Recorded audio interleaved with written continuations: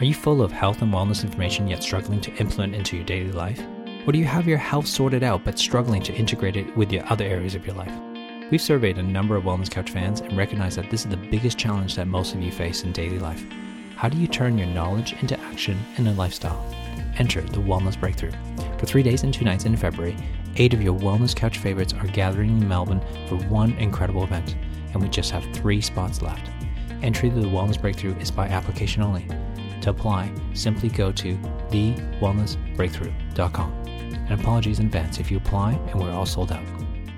TheWellnessCouch.com, streaming wellness into your lives. Welcome to The Abnormal Psychologist, the show that shares everyday insights into getting the best out of your mind, body, and lifestyle. Now please welcome your host, the abnormal psychologist herself, Carrie Thompson-Casey. Hello and how are you going? Welcome to another episode of The Abnormal Psychologist with me, your host, Carrie Thompson-Casey, the show where we are giving you the how-to to get the best out of you. And today we are talking to Anitra, who is the Chief Operating Officer at Surgical Realities. And I was absolutely intrigued when I met Anitra at an event in Sydney and just amazed at the research and the work that she's doing around virtual reality. So welcome, Anitra. Hi, Carrie. How are you? Yeah, great, thanks. So, Anitra, share with all of us your story. How did you come to be doing this amazing work with virtual reality? Sure. Yeah. So my background, I've done a degree in communications. Specifically, I focused on change management.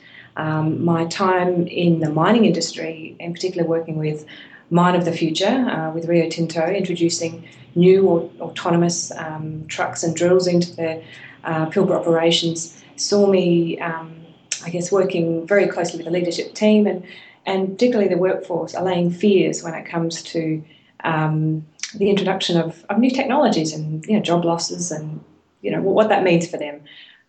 So that was, I guess, a time in my career where I really felt there's a huge opportunity here to add value with the evolving technology that we have and with the rapidly changing workspace or workplace that we have today with technology, an opportunity to make a real difference. So I decided to study psychology, understand human behaviour and a little bit more. And in recent times, my passion for psychology and my passion for technology has seen, the establishment of Surgical Realities, which is a company where we're basically looking at the introduction of technology into the health industry. And obviously we're doing a lot of research behind that as well. So it all sounds very cool. So what would it look like? So how does that technology meet with the health industry? Where does it get married up?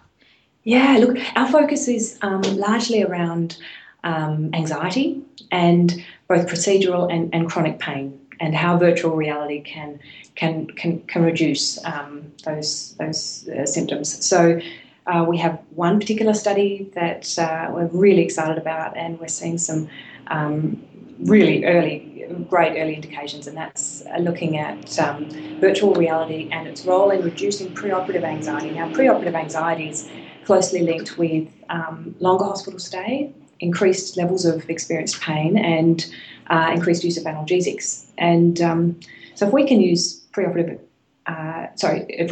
reality to reduce that anxiety people feel before they go in for an operation, I think it would be awesome for not just the patient but also the hospitals and the government from a cost perspective as well.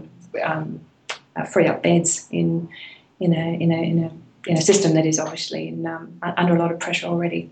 So the idea is that when someone presents to have a surgical procedure, that you must live on a really noisy street. I've got a motorbike at the back. Sorry. So what happens is that that when people present to surgery, they are maybe feeling a bit anxious, and that anxiety actually leads to a delayed recovery. Is that what you're saying? Or the theory is that not being anxious might improve recovery?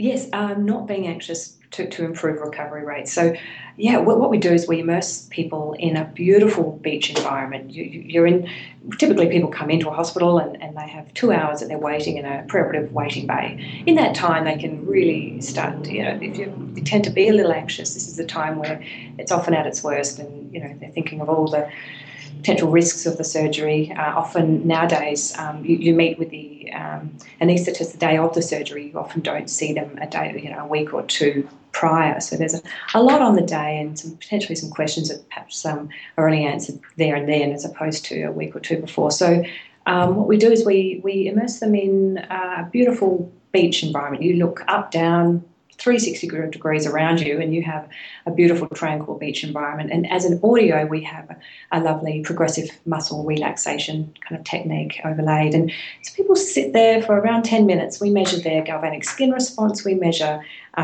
their heart rate, blood pressure, saliva cortisol levels, and also do a little survey.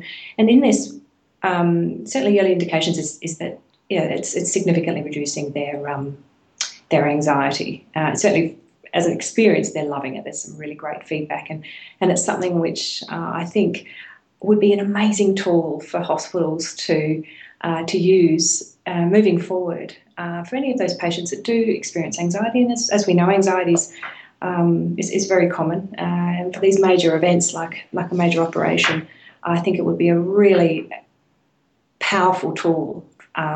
To have across the board at our hospitals. We've got another study which is we've just extended this study to this current study is happening at Hollywood Private Hospital in Perth, Western Australia, which is where we're based, and we've just got a public hospital in Launceston who are now looking to replicate this study in the private sector, which is really exciting. Very exciting. Yeah, very exciting. So for the people who may have not done any psych research, you were talking there about measuring some different aspects of anxiety. So do you measure them before they go into the virtual reality or after the virtual reality? Yeah, both. Both. Yeah, we measure before and after. Yeah. So you said those galvanic skin rumors. So you're measuring like sweat and skin temperature and things like that? That's right. Yeah. So you're. So what happens to our body when we're anxious? What do you see in the measurements when someone is actually quite anxious at those appointments? What kind of measurements do you get? Definitely an increased levels of cortisol. That's measured through the saliva stress hormone. sample. Yeah, That's a stress hormone. Yep. That's cortisol, and certainly the galvanic skin response. That's basically a measure using a very small electronic pulse that is attached to your finger. And obviously, water is conductive, or sweat is conductive. So the more sweat you have, which is a natural response to anxiety, even in its minute form, it is picked up with a GSR machine. Wow. Heart rate, blood pressure also obviously measured as well. So how is the image, like when you started to describe that, the first thing I saw was sort of like something like that you might see on a Wii or a PlayStation, sort of a bit digitized. Is it a digitized image or is it more like an actual someone's filmed beach? In this instance, for this study, it is a digitized environment, and you can actually look down and change the body. So you look down, obviously you've got a 360 view. If you look down, you can actually change the body that is so you can make yourself like skinny and tall. Yeah. It's got the option for male and female, and so there's nude bits. So they've looked at. Can I look down and see like their actual anatomical bits? Oh, really? Yes. Yeah. Are they dressed or nude? Yeah, they're in bathers. You've got right. Okay. You've got little board shorts for the men. So there's no budgie smugglers or anything. No. There's a two-piece for the women, but it's board shorts for the men, and look, it's lovely. It's great in that. You can look down and actually see a person, even though it's not exactly you.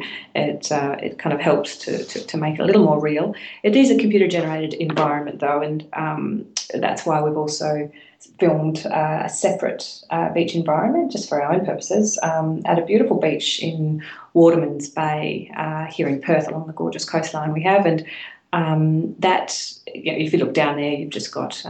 it's typically the tripod, but we've used graphics to cover that over, and you've just got beach sand. There's a lot I think a future study is going to look at the difference between computer generated versus video, and just how significantly how beneficial video would be over CGI, which I suspect would be a huge improvement on this study if we did it again. Okay, so is it like whether the visual and the audio, or one or the other, and how they combine to improve the patient's experience in order to get that reduction in anxiety and stress prior to Yes. surgery? Yes, and that's all the kind of research that we need to be doing on virtual reality. This is the very start of we're really at the very start of this whole journey when it comes to virtual reality, and I think learning how the human perceptual system best engages with this technology is something that we're putting a lot of effort into over the next 6 months in particular. Yeah. So are there applications that you can imagine? I know they may not be in the research that you're doing right now.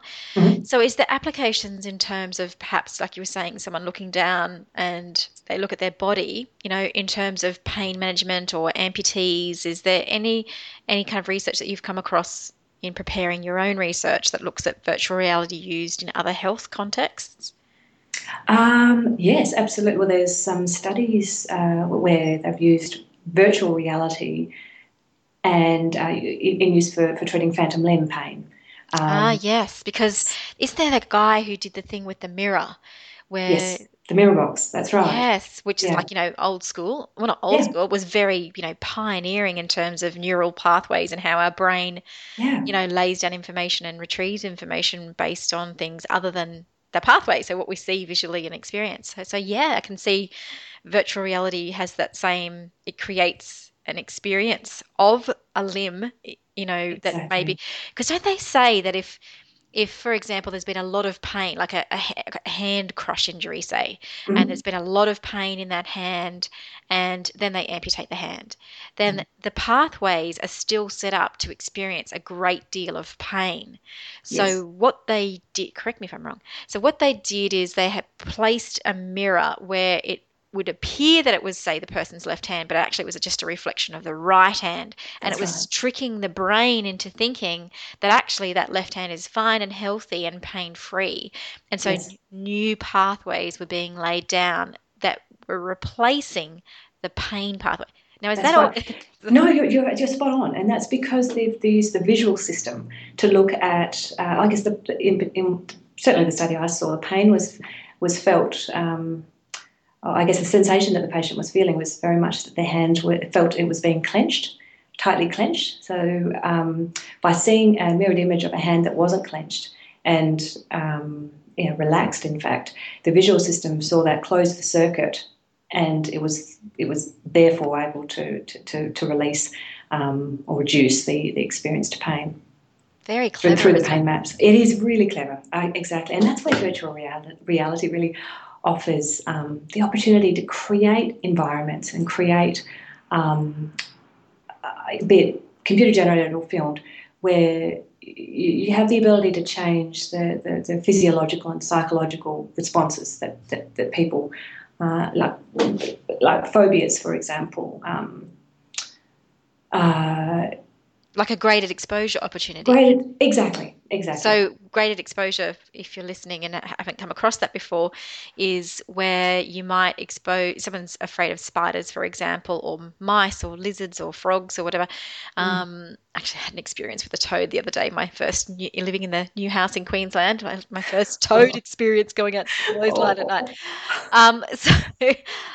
So what would happen is that the first exposure to that would be paired with some relaxation.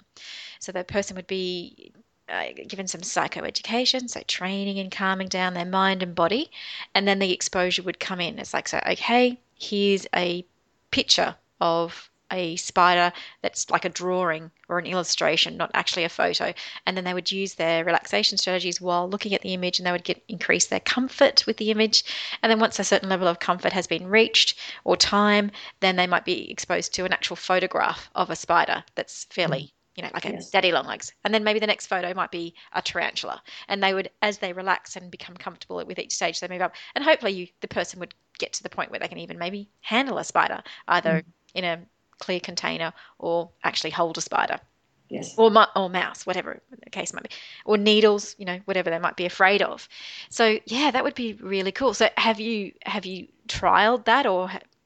No, I haven't. Look, it's something we might look to do. Our specialty at the moment, and certainly the universities that we're working with, have more of a focus on pain and anxiety. But so more so pain, a little bit of anxiety. But look, it is something that we'll look to investigate into the future for sure. So someone can have an experience of being in a certain situation that might be harder to, like obviously getting pictures of spiders and samples of spiders is relatively easy. Yeah. But perhaps people who, even geographic locations, I've had clients in the past where it's a geographical location that they're afraid to return to. And, if this is a random location, then that might mean that it wouldn't affect their everyday functioning. But if it's in fact a geographical location that they have to go to as part of their work or everyday life functioning, then that can pose a limitation. So it can be very hard to expose them to small parts of that geographic location. And sometimes it's done by, driving past, then walking past, then walking up to the doors or being inside for 30 seconds, those kinds of things. Yeah. So, Gosh. So yeah, you can see why the virtual reality might provide some of those earlier stages of experience around. Yes. Yeah, because you really can create any environment you want. Yeah. It could be, you could have a static spider and then it could grow larger or it could start moving. And there's you could really tailor it specifically to the patient's fears. So had you been sort of I know you were saying about working in the mines, but do you find that now you've sort of really grown in your technical skills as well around understanding the actual technology behind it? Absolutely. And look, everyone is growing. This is such a new area that we're all learning. It's amazing. There's so many different. There's a lot coming out of Silicon Valley, but even in Australia, there is some amazing skill set already. Our artistic director, who's doing a lot of our filming, his background is in just standard 2D filming, and he's picked it up incredibly quickly, and everyone has had to, because it's just this juggernaut that is moving forward, and it's really, the opportunities are just opening up. It's in the health space. There's a conference coming up called Next Med. That's in April next year, and that's where the medical fraternity, who are particularly interested in innovative technologies, get together, and I'm very much looking forward to attending that one in April next year. Yeah, that'd be really exciting. So how are patients receiving that? So do they sort of, walk into the waiting area and you sort of walk up with some headgear and bits and pieces and say, hey, would you like to try out this? Well, for the study, we've obviously pre-consented them, and while they're waiting in their bed for that 2-hour period, we have about 30 minutes at that time where, once the nurses have finished prepping them, we head in and we have a chat to them, and obviously depending on what group they've been randomised into, we give them the VR headset. We also, there's a control group which receives standard care, and then the other group, which is an iPad group, because of course we want to understand if it's the immersion. The immersion component, composed as opposed to just a standard video. Yeah.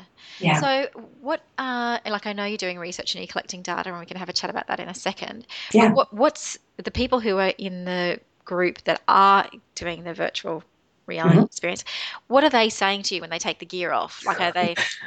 Yeah, look, we've had some incredible responses. Most of them are just loving it. And then the rest of them have actually fallen asleep. There's been quite a number of people that in the study have just found it so relaxing. We come back in after 10 minutes and they're snoring there in the bed. They come out and say, "Oh, can I have another 10 minutes, please?" It's been an overwhelmingly positive response as an experience for the patients. That alone, I think, is powerful. Yeah, and have any of them been a bit resistant, like, I don't ever do that kind of stuff, or and not sure if it will work for them, or are most people pretty open to something that's going to calm them in that particular moment? Look, the the patients are first advised about the study when they're in with their orthopaedic surgeon, and obviously after that the paperwork is done by the clinic manager who's kindly consenting all the patients for the study. And they've found recruitment surprisingly easy. I think people are intrigued and interested in virtual reality and its potential application. And at the end of the day, it's designed to make their experience more enjoyable. So I guess on the other hand, I'm kind of not surprised that people are so willing. If anything, they're more disappointed that they're not in the VR group and that they're in the control group when that, Oh when man, that happens. Yeah. it's like I get the normal group or Exactly. I get the iPad. Exactly. Oh, that's great. So tell me, what have you learned about people through your experience of creating this program and this research? I guess I've learned just how common preoperative anxiety can be, and that today everyone, they've just soldiered through it. They have their procedure and they come out the other end, and it's, I think, incredible how people just, they soldier on through these environments and these experiences, and they come out the other side triumphant. I think, yeah, I guess I've learnt that, and I see, that's why I see, I guess, so much opportunity here for an opportunity, to help in that short window of time, to make that experience a lot more enjoyable and relieving for them. It's really amazing, isn't it, that what seems such a just a thing that you could do before surgery could have such a profound effect on their health and recovery later, or the speed of recovery. It is really interesting about how restorative and healing, calming the mind can be, and certainly in previous podcasts, we touch on this idea a lot, that we know this, but how much do we do it? It's like, again, I often refer to, knowing what to eat, or knowing about exercise, or knowing or owning my treadmill. None of those make any difference. It's the action you take to get into that state yourself, which can provide the healing, and exactly. Yeah. And VR really does, or virtual reality does offer, I guess it's so, it really does hijack your perceptual system, your visual, your audio system. It really does feel like you're there. So it does help for those that are really trying to practice mindfulness techniques. It's a huge, it certainly helps in a significant way, especially when you might be in a busy office environment, or a busy nursing ward, where the environment itself is not necessarily the calmest. It does help you to disconnect, disconnect, and achieve some of those nice physiological and psychological effects. Yeah. What about you? What have you learned about yourself in coming into this world and seeing people go through this process? What have you learned about yourself? I guess I've learned just how much of a motivator inspiration can be. I think I thought I was motivated in my past career, but now I realise just how, when you align your work to your highest values in helping people, you don't. I guess you not only have a lot of fun in doing it, but doors continue to open for you. And I think, I've learnt that just to keep following that gut instinct of what really is my highest value. That passion and purpose. That passion. And, Exactly. That's amazing. So, what do you do? I mean, I know it's a bit different from virtual reality. I don't know. Maybe you virtual reality all the time. So, what kind of things do you do to keep yourself balanced and focused while you're doing this intense work? I guess first thing I do, certainly, in the day in, day out, you get swept up in the busy pace, and I find often I just, when I notice I'm kind of just in that flustered moment, I stop and I take 3 deep breaths. I often find my voice often goes to a higher octave as well, and I find I just need to I reset that down to a lower, more comfortable octave. I just find it grounds me and it keeps me connected with my purpose. So that's one thing. I take 3 deep breaths and I just speak chase that lower, off. lower and slower. Yeah, No, I tell clients really to do that all the helps. time. Just Oh, speak. Don't worry, yeah. I do it because helps. they do. They sometimes speaking really fast and things are happening too much. It's like, Yeah. how about you just try to slow your speech and Yes. lower to a much more calmer tone Yes. and see if your body catches up. Exactly. Because sometimes we're trying to keep up with our thoughts and our thoughts are racing. So if we try and speed up our speech to match the thoughts, we just get all tangled up. Absolutely. So slowing that, I like that. Yes, that's a good Yes. actually, and I don't think any other guest on Tap has ever mentioned that before. So that's a really good one. Oh, good. Nice. Now, the other one's a little more straightforward. That's basically one. I take my time in the shower every morning to think of what I'm really grateful about. It really gives me and keeps my life into perspective and gives me the drive to want to keep giving back and make a difference in my work. So just what I'm really grateful for is a huge motivator. Also, I just keep a good diet. I listen to my body and I sense how I feel after certain foods. If I don't feel well, I keep clear of those foods. And I guess I know when I'm not mentally and physically at my best. So I know that's for me. It's lactose, gluten, and sugar. Everybody's different, but for me, that's certainly how I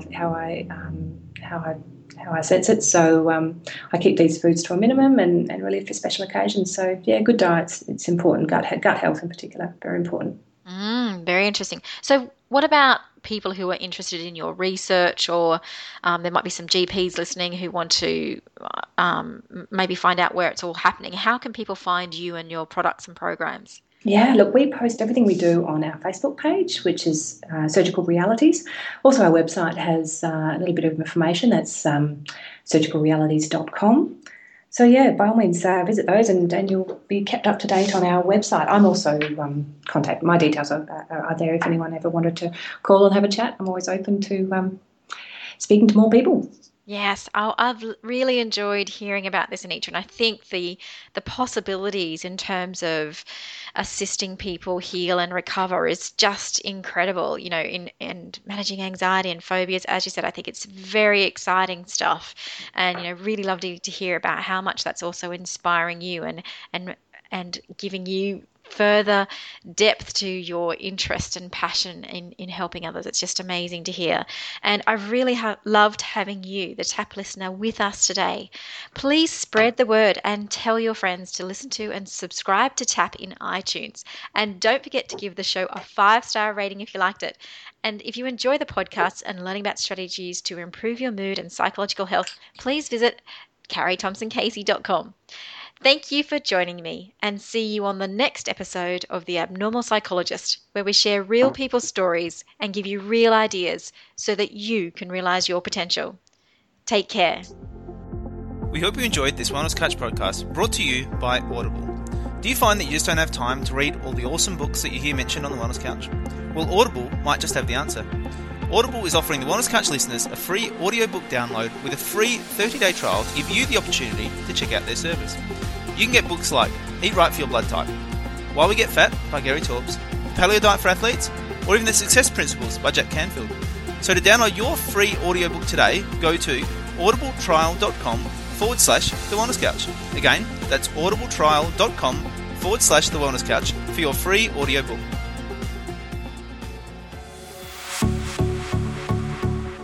This has been a production of TheWellnessCouch.com. Check us out on Facebook and join in the conversation on Facebook.com/The Wellness Couch. Subscribe to each show on iTunes and check us out on Twitter. The Wellness Couch, streaming wellness into your lives. Whilst the Wellness Couch presenter endeavor to provide accurate and helpful information to their listeners, these podcasts cannot take into account individual circumstances and are not intended to be a substitute for health and medical advice from a qualified health professional. You should always seek the advice of a qualified health professional before acting on any of the information provided by any of the Wellness Couch podcasts.